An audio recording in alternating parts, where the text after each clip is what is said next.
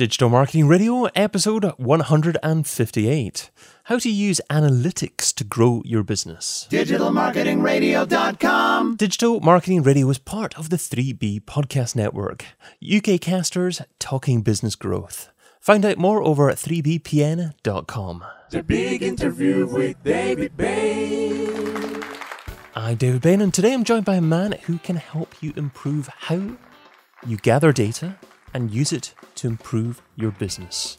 Welcome to DMR, the analytics growth guy, Carl Stabe. Thank you for having me. It's great to be here. Well, thanks for joining me, Carl. Well, you can find Carl over at dominoconnection.com, and I'll include a link to that in the show notes, of course. But Carl, how often should a business look at its website analytics? I think it depends on the type of business that you have, and usually probably the more traffic that you have and the more sales you have, the closer look you should have at your website analytics. The more data you have, the more you can track. And when you start tracking, you start to see those trends. And I think that's one of the biggest, if anybody could take anything away from this interview is being able to track what you can gather and then keep on top of that, at least on a regular basis. It might be once a day. It might be once a month. It might be once a quarter, just depending on the type of business. So you think even if you're a small business owner, you need to get comfortable with reviewing your website stats? Yeah. I've heard too often people come to me and say, yeah, I need to redesign my website. And I'm like, okay, well, what's going on behind the scenes? Where are people, how many people are coming to your site? What's your conversion rate? And I would say probably about 90% of them can't answer me. Right. And that's a big pitfall, because if you don't know what's working and what's not, how do you know what direction to go in?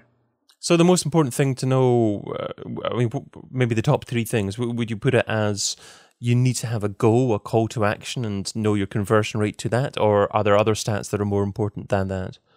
Those are probably very close to the top three, but it depends on if you're going after ads, if you're doing digital products, if you're looking for client-based forms for people to fill out.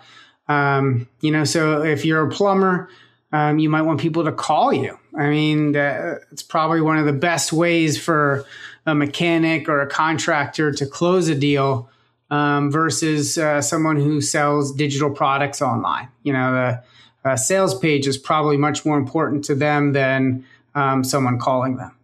So in terms of a telephone number, can that only be tracked through the power of using paid ads, or is that something that can be tracked now through organic reach? I mean, is it possible just to use a telephone number that is just on your website, and because of that, you can track that through your Google Analytics, for instance, now? Yeah, it's amazing the amount of the different types of things you can track. But yeah, I mean, a simple thing as in using a different phone number on your website than you do in other places. So basically, you might have 10 phone numbers. One might be based on your website. One might be based on a certain ad that you place on Google, certain ad on Facebook, all depending on how much you're spread out. But yeah, just tracking, does that phone number work on your website? Do people call you? And you can even have different phone numbers in different spots on your website, which is might be getting a little bit too much in detail. But yeah. I mean, the more you can kind of isolate things, the more you get a better idea of really what's working for you. And it's easy enough to get different phone numbers in the US. Is it costly for a small business to get 10 different phone numbers? No, it's not that costly. I don't know the cost. Most of my clients deal with that. So it's kind of like, okay, I want to be able to track this. We want to know how many people call you each month. And let's get this phone number, a different phone number put on there. Okay. So I don't know the exact cost. I'm not sure what it would be in the UK either. No, neither do I. That's why I asked. I like to get a feel for obviously what it's like for the average business person. And ask the kind of questions that I guess they'll be thinking of as well. But with regards to someone who perhaps hasn't used analytics much at all in the past, and they're perhaps even setting up Google Analytics or another tracking service for the first time, after they implement it, what are a few of the first things that you would advise someone to do to actually look at and keep a track out on a regular basis? Yeah, good question. I almost don't know where to start, but I think number one is probably traffic. How much traffic are you getting? And where's that traffic coming from? And then, what's the conversion rate on that traffic? If people from Facebook ads are converting at half what Google ads is, you can start to then say, well, Facebook cost, 0.6 of what Google ads does, but we get twice as many leads. So there's that 10% gap. So I think, to really kind of dig in there, I would start basically with traffic. Are they getting to the page that you want them to?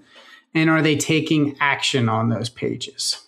Okay, it's interesting that you start with paid traffic as well there. So you reckon start with probably optimizing your individual page to begin with, and then drive as much paid traffic or as much traffic towards that page as possible to actually test conversion rates after that. It's great to have organic traffic, but it takes time. And a lot of times small business owners don't have time for that. And it's harder to really, you might get a ton of traffic organically from Google search or even Facebook shares, but it's harder to track how well that converts. Usually it's a lower conversion rate, just because it's not something you can just keep on checking on a daily or weekly basis. With Facebook ads, you can basically say, I'm going after this group of people, create like 2-3 different types of ads, and then see what performs well and how much it costs, per conversion. So if it's like $3 or $6, but they're worth like $49 to you, each person, or each conversion. And okay, if 5 people come and they cost $6, that's $30. But I know on average, I'll at least make $50 or $49 off of that. So now you can ramp up those ad spend and know that you'll be able to stay ahead of the game. So you obviously need to be ahead of your analytics with regards to every single ad, every single landing page. And if you're not, then you could actually be spending more money than you're making on ads. Exactly. Yeah. And it's just that simple return on investment, right? Like, am I putting more money into this than I'm getting back? So you mentioned Facebook ads a couple of times there. What would be a couple of examples of the styles and perhaps the content of fairly effective Facebook ads at the moment? And also, what would be a couple of good examples of a landing page, a decent landing page call to action? Would it be a good idea, for example, to actually have a very simple call to action, or do videos work well? What works well on a landing page, basically, as well? Oh, that's the $1 million question right there. And man, I wish I could say, this is the way to do it. But every client's different and every business is different, and the trigger points for their customers are different. One, you want maybe somebody smiling and looking directly at the ad to look directly at the person browsing on Facebook, which builds trust. But then that doesn't always work, right? You think what you think might work, a lot of times doesn't. So 80% of most A/B tests fall flat. Most people really don't care, maybe one way or the other. You use a man or a woman on the ad, right? I don't know how much A/B testing you've done. A fair amount. I mean, I started out using multivariable tests as well as A/B tests, but it seems to be that A/B tests are the ones to go for now. I mean, is multivariable test still something that's common? Probably not. You can, but usually what I found, if you're going to do a multivariate test, it's almost better to go so extreme where it almost becomes like an A/B test. So I guess people in the audience, real quick, if you don't know what an A/B test is, it's basically creating two different pages. It could be a landing page. Let's say you're trying to capture their email, and you change one thing on that page. And a multivariate is changing multiple things and trying to track all the different changes to see what people prefer. And basically what you're doing is you're splitting traffic between the two pages and seeing which performs better. But yeah, I'll come back and I'll lean on isolating what exactly works well versus what doesn't. So I've done tests and thinking, oh man, we're going to nail it with this pain point. Could be something simple like, lose 10 pounds in 10 days. And it doesn't work that well. And you're like, well, who doesn't want to? I mean, if people are, let's say they part of Facebook groups, right? The analytics or the way they can segment people out. Maybe they like Jenny Craig Facebook page. Maybe they liked, circuit training, whatever it is. And you're like, okay, this is an ad that's a perfect fit for them. And it wasn't. And the reason is just for the fact that it wasn't what they wanted at that time. And so that's one of the biggest parts about understanding when you create something is, okay, nothing wrong with trying something different out, but understand really what makes them take action on Facebook, what makes them take action on Google Ads.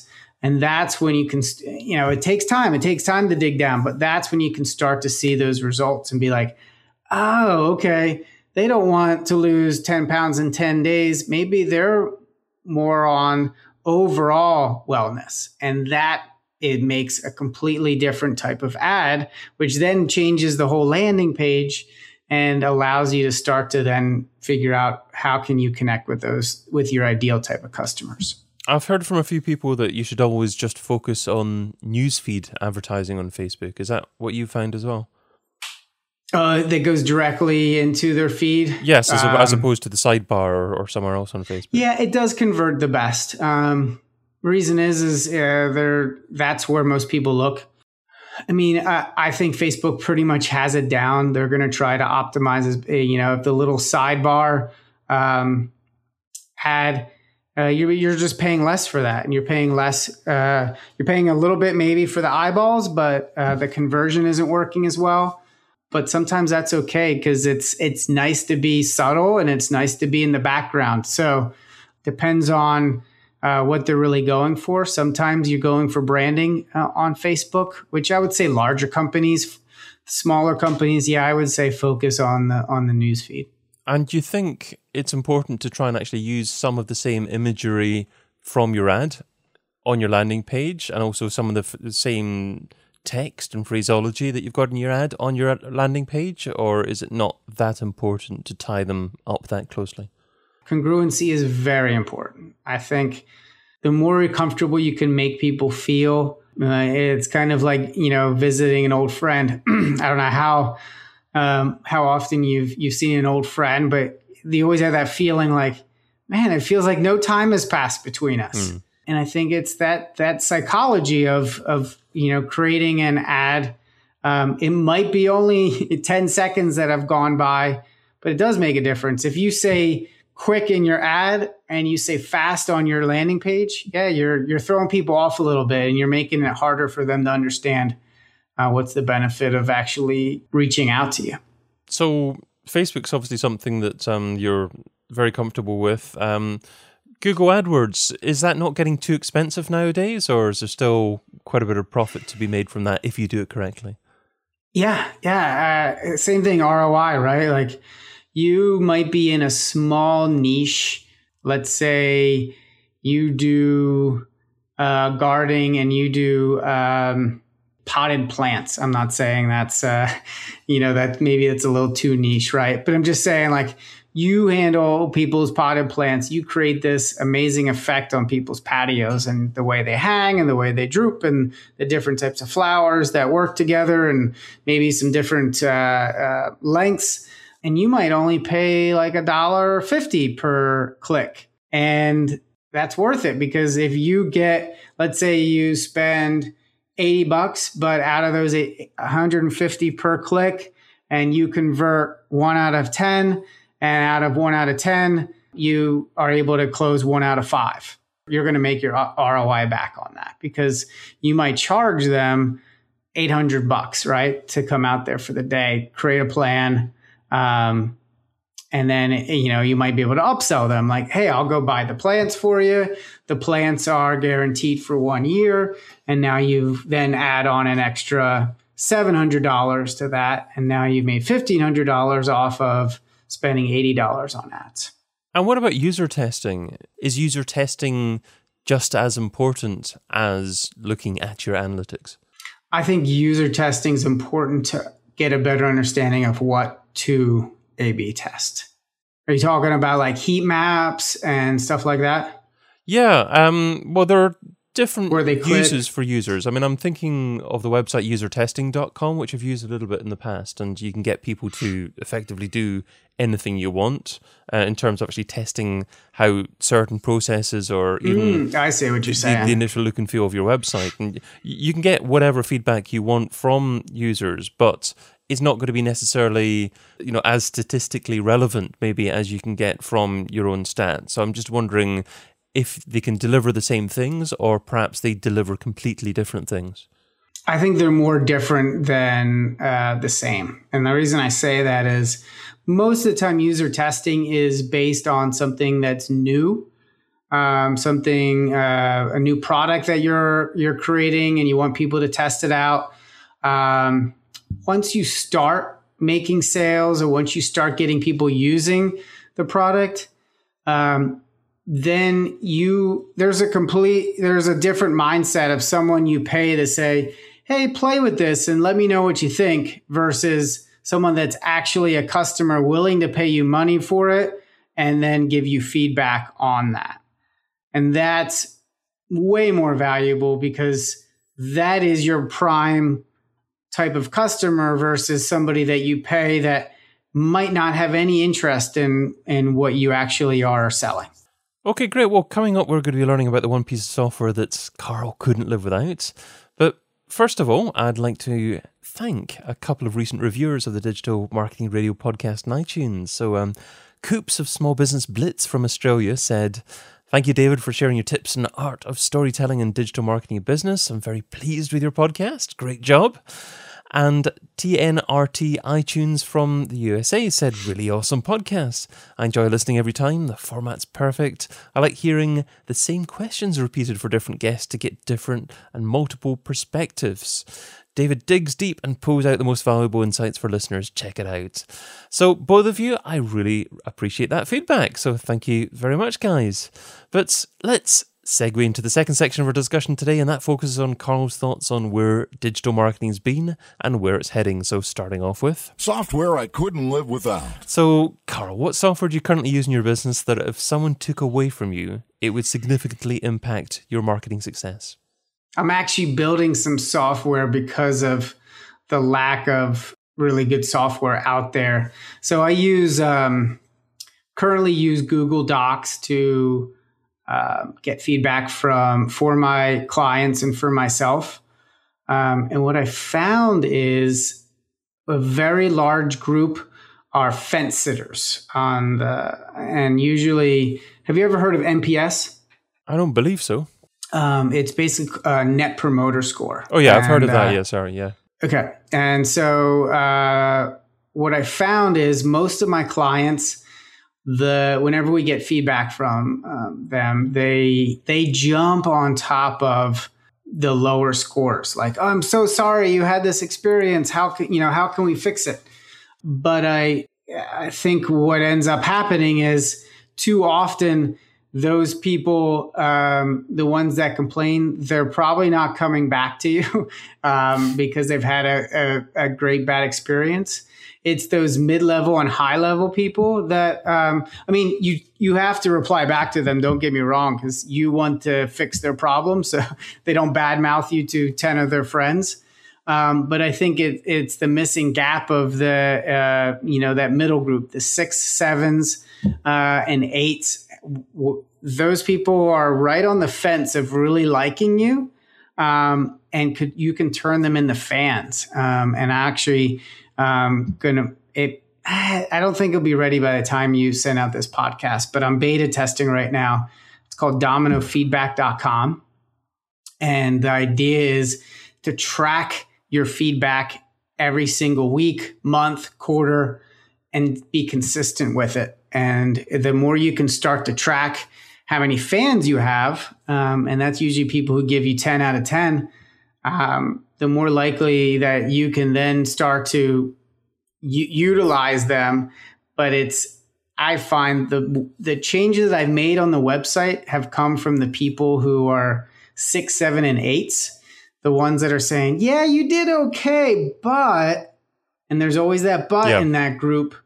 And those insights have helped me create, double the conversion or double the income on sales pages or landing pages. Yeah, I love that advice or listening to just certain elements of your feedback, because I can't remember who I heard it from, but I was listening to someone recently and they were saying, always check out your competitors' products on Amazon and look at their 2 and 3 star ratings and look at the feedback associated with that, because that'll be constructive feedback.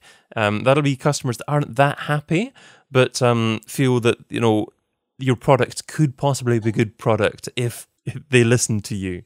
Yes, exactly. Yeah. And so, but a lot of companies don't have that ability, right? Like they can't, it might be, you might have a software product. You might have a service that's not going to be on Amazon, right? You can't look plumbers up on Amazon.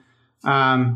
You can go, on Yelp, but you don't see what people are what's happening in your own business. And that's so important, especially when you start to grow your business and you get more and more people, helping you out and doing different jobs for you.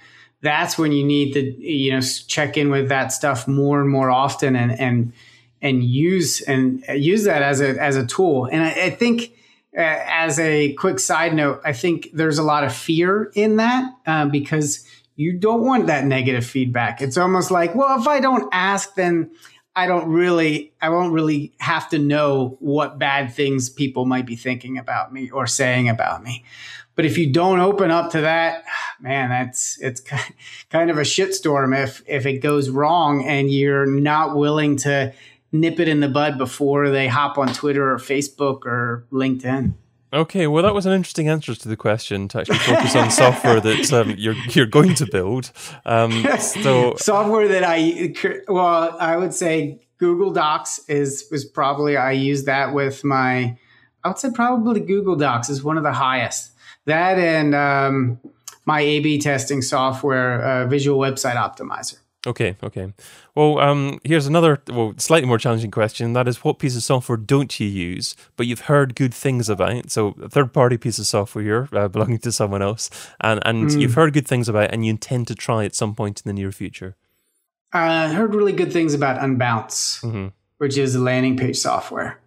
They do a really good job of testing. It's a little on the pricey side, but it's really well built and constructed. Yeah, it's great for non-developers, just marketers that just want to get pages up, and perhaps actually... Yes, exactly. They've got coders who work for them that just don't have the time to actually build new web pages for them. Yeah, and there's a lot of probably people out there in the audience that are like, I want to get a landing page up quick. How do I do that? Absolutely. Well, I'll include links to those resources in the show notes at digitalmarketingradio.com, but moving on to... I wish I would have. So I'd like you to look back on the very first day that you're involved in trying to market a business online. What didn't you do so well? What do you wish that you would have done differently? when I started interviewing my clients' customers, we would do feedback forms, but to actually hear their voice inflection, to talk with them, to kind of dig a little bit deeper. We usually only talk for like 10 minutes, but I've got some really good insights out of that. Things where they might not have shared otherwise. Maybe they would have gone more surface, and to dig a little bit deeper and found those pain points, and really kind of find that stuff that they either need to improve or that stuff we need to start putting on the website that really creates those triggers for people. So you wish you'd stopped hiding behind the computer and just picked up the phone and met people and talked to people more. Yeah.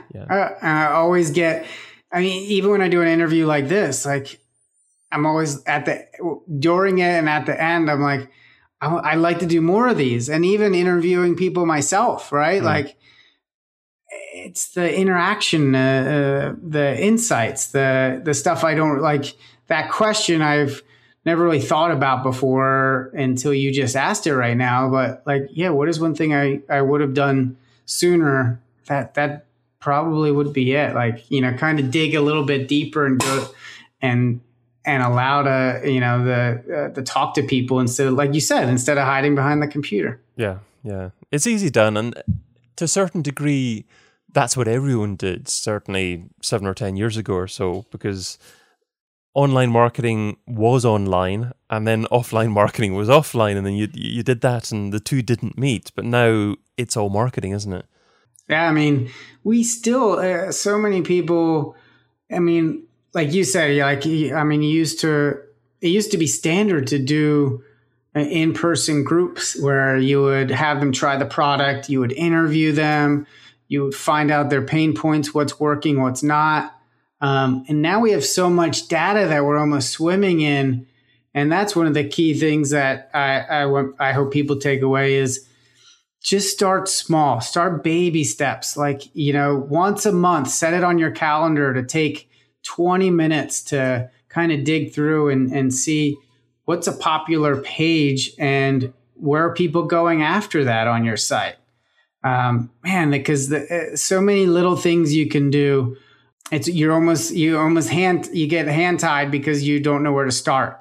So, just take it easy, have a good cup of coffee and set that 20 minutes aside and try to dig in there a little bit, and you'll start to warm up to it. And once you start, you'll realize you wish you would have done it 5-10 years ago. Eat that frog, I think Brian Tracy calls it. Yes. You just have to do the thing that maybe feels a little bit awkward to begin with, but once you're doing it, it's you wish you'd done it a long time ago. Yeah. Okay, let's move on to the this or that round. So this is the quick response round. 10 quick questions, and just 2 rules here. Try not to think about the answer too much, and you're only allowed to say the word both on one occasion. Are you ready to go? Okay. Email or Twitter? Email. Audio or video? Audio. Affiliates or display advertising? Affiliates. Facebook or Google+? Facebook. Online press releases or one-on-one relations? One-on-one. Paid search or SEO? Both. Email contact form or telephone number? Email. Website or app? Website. Social subscriber or email subscriber? Email. And local marketing or global marketing? It depends on your business. Local. You just managed to I only had one both, right? Exactly. And I used it. Yeah. And I can't remember the last time someone said Google+. I think I'm seriously going to have to revisit these questions, or a few of them, because I've now done it for 158 episodes, the same questions there, and that will actually provide a lot of... You should say LinkedIn or Twitter. LinkedIn or Twitter? Yeah. Okay. So because they're more business focused, I think. Instead of Facebook, so not have Facebook in there at all? Because Facebook one is the dominant one that most people go to. It's the user, the daily user users is off the charts versus LinkedIn or Twitter. I think they lag way behind. But it would be interesting, like, where do you get more leads from, or just the idea of Twitter or LinkedIn? I mean, that'd be tough for me. Let me ask you, LinkedIn or Twitter? I use them both. Yeah, it's a tough one. It is a tough one. Yeah, because I do. So you got to say one or the other. Well, initial reaction would be Twitter, probably because I use it slightly more often, but in reality, I probably get more value out of LinkedIn. So it is a tough one. So then it would be LinkedIn, right? Yeah, exactly. Well, exactly. The more I think about it, it's probably LinkedIn.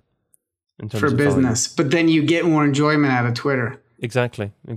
So it's interesting. So that's a tough, yeah. And there you go. Another question for you. I'm thinking of is maybe live streaming video or pre-recorded video. What would I prefer? Yeah, what are your thoughts on that one? I don't think it matters too much. I would say live just for the fact that I don't think you're going to go back and edit this heavy. I've done some pre-recorded stuff that is like cut and edited, but for the most part, I would say 99% of my stuff is basically like live. Like, here it is. Here they leave in the ums and the ahs, and if he flubs, then he flubs, and it's just going into the podcast or the interview or whatever. So it's basically live in that case. You know what I mean? Yeah, absolutely. I guess there's different types of live. There's live off the cuff, just interacting with people and just giving your opinion on something. And there's live a bit prepared, not reading a script, but just having a little bit of a direction and you kind of know where you're going. I like number 2 better. Yeah, I love this newer form of producing content online, using video, using podcasting, and it's rapidly changing at the moment, and it's kind of exciting to see what it's going to look like over the next 6 months, 12 months. Oh, yeah. Oh, it's going to change so fast. That's why when I first started, I started helping people with social media, and it was just a game I couldn't keep up with. And even the Facebook and the Google ad changes. I mean, just from last year to now, it's tough keeping up. That's why you see so many people who get a following, they stop client work and they'll do trainings because it's much more straightforward and easier to expand the business than it is working with people one-on-one. Yeah.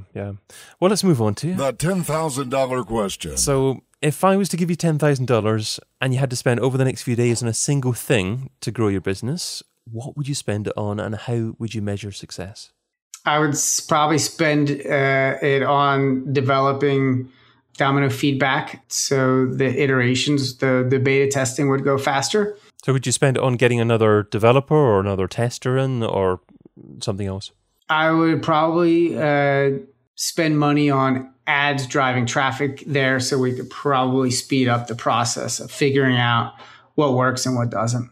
My number 1 takeaway. Well, Carl, you've offered a lot of great advice in our conversation, but what would you say is the number 1 takeaway? What's the single most important step that our listeners need to take away and implement in their businesses? If you think you need to redesign your website, you probably don't. I know it makes you feel good and it's nice to have a fancier looking site. But some of the best sites out there are just very simple, very straightforward, easy to navigate. And I would suggest looking at those analytics, what's going on behind the scenes, and start making small changes versus the splashy change.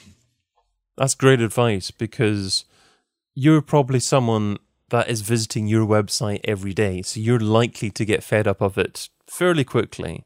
But just because you do that, it doesn't mean that your customers do that. Your customers are probably maybe visiting your website, once in a blue moon, maybe once every few months. It depends on what product or service you offer, of course. But if you change your website often, then you're probably going to confuse and perhaps even anger your customers because they're not going to be able to find your navigation, or they don't have any touch point that they're aware of from beforehand or so. You're probably annoying your customers rather than helping them.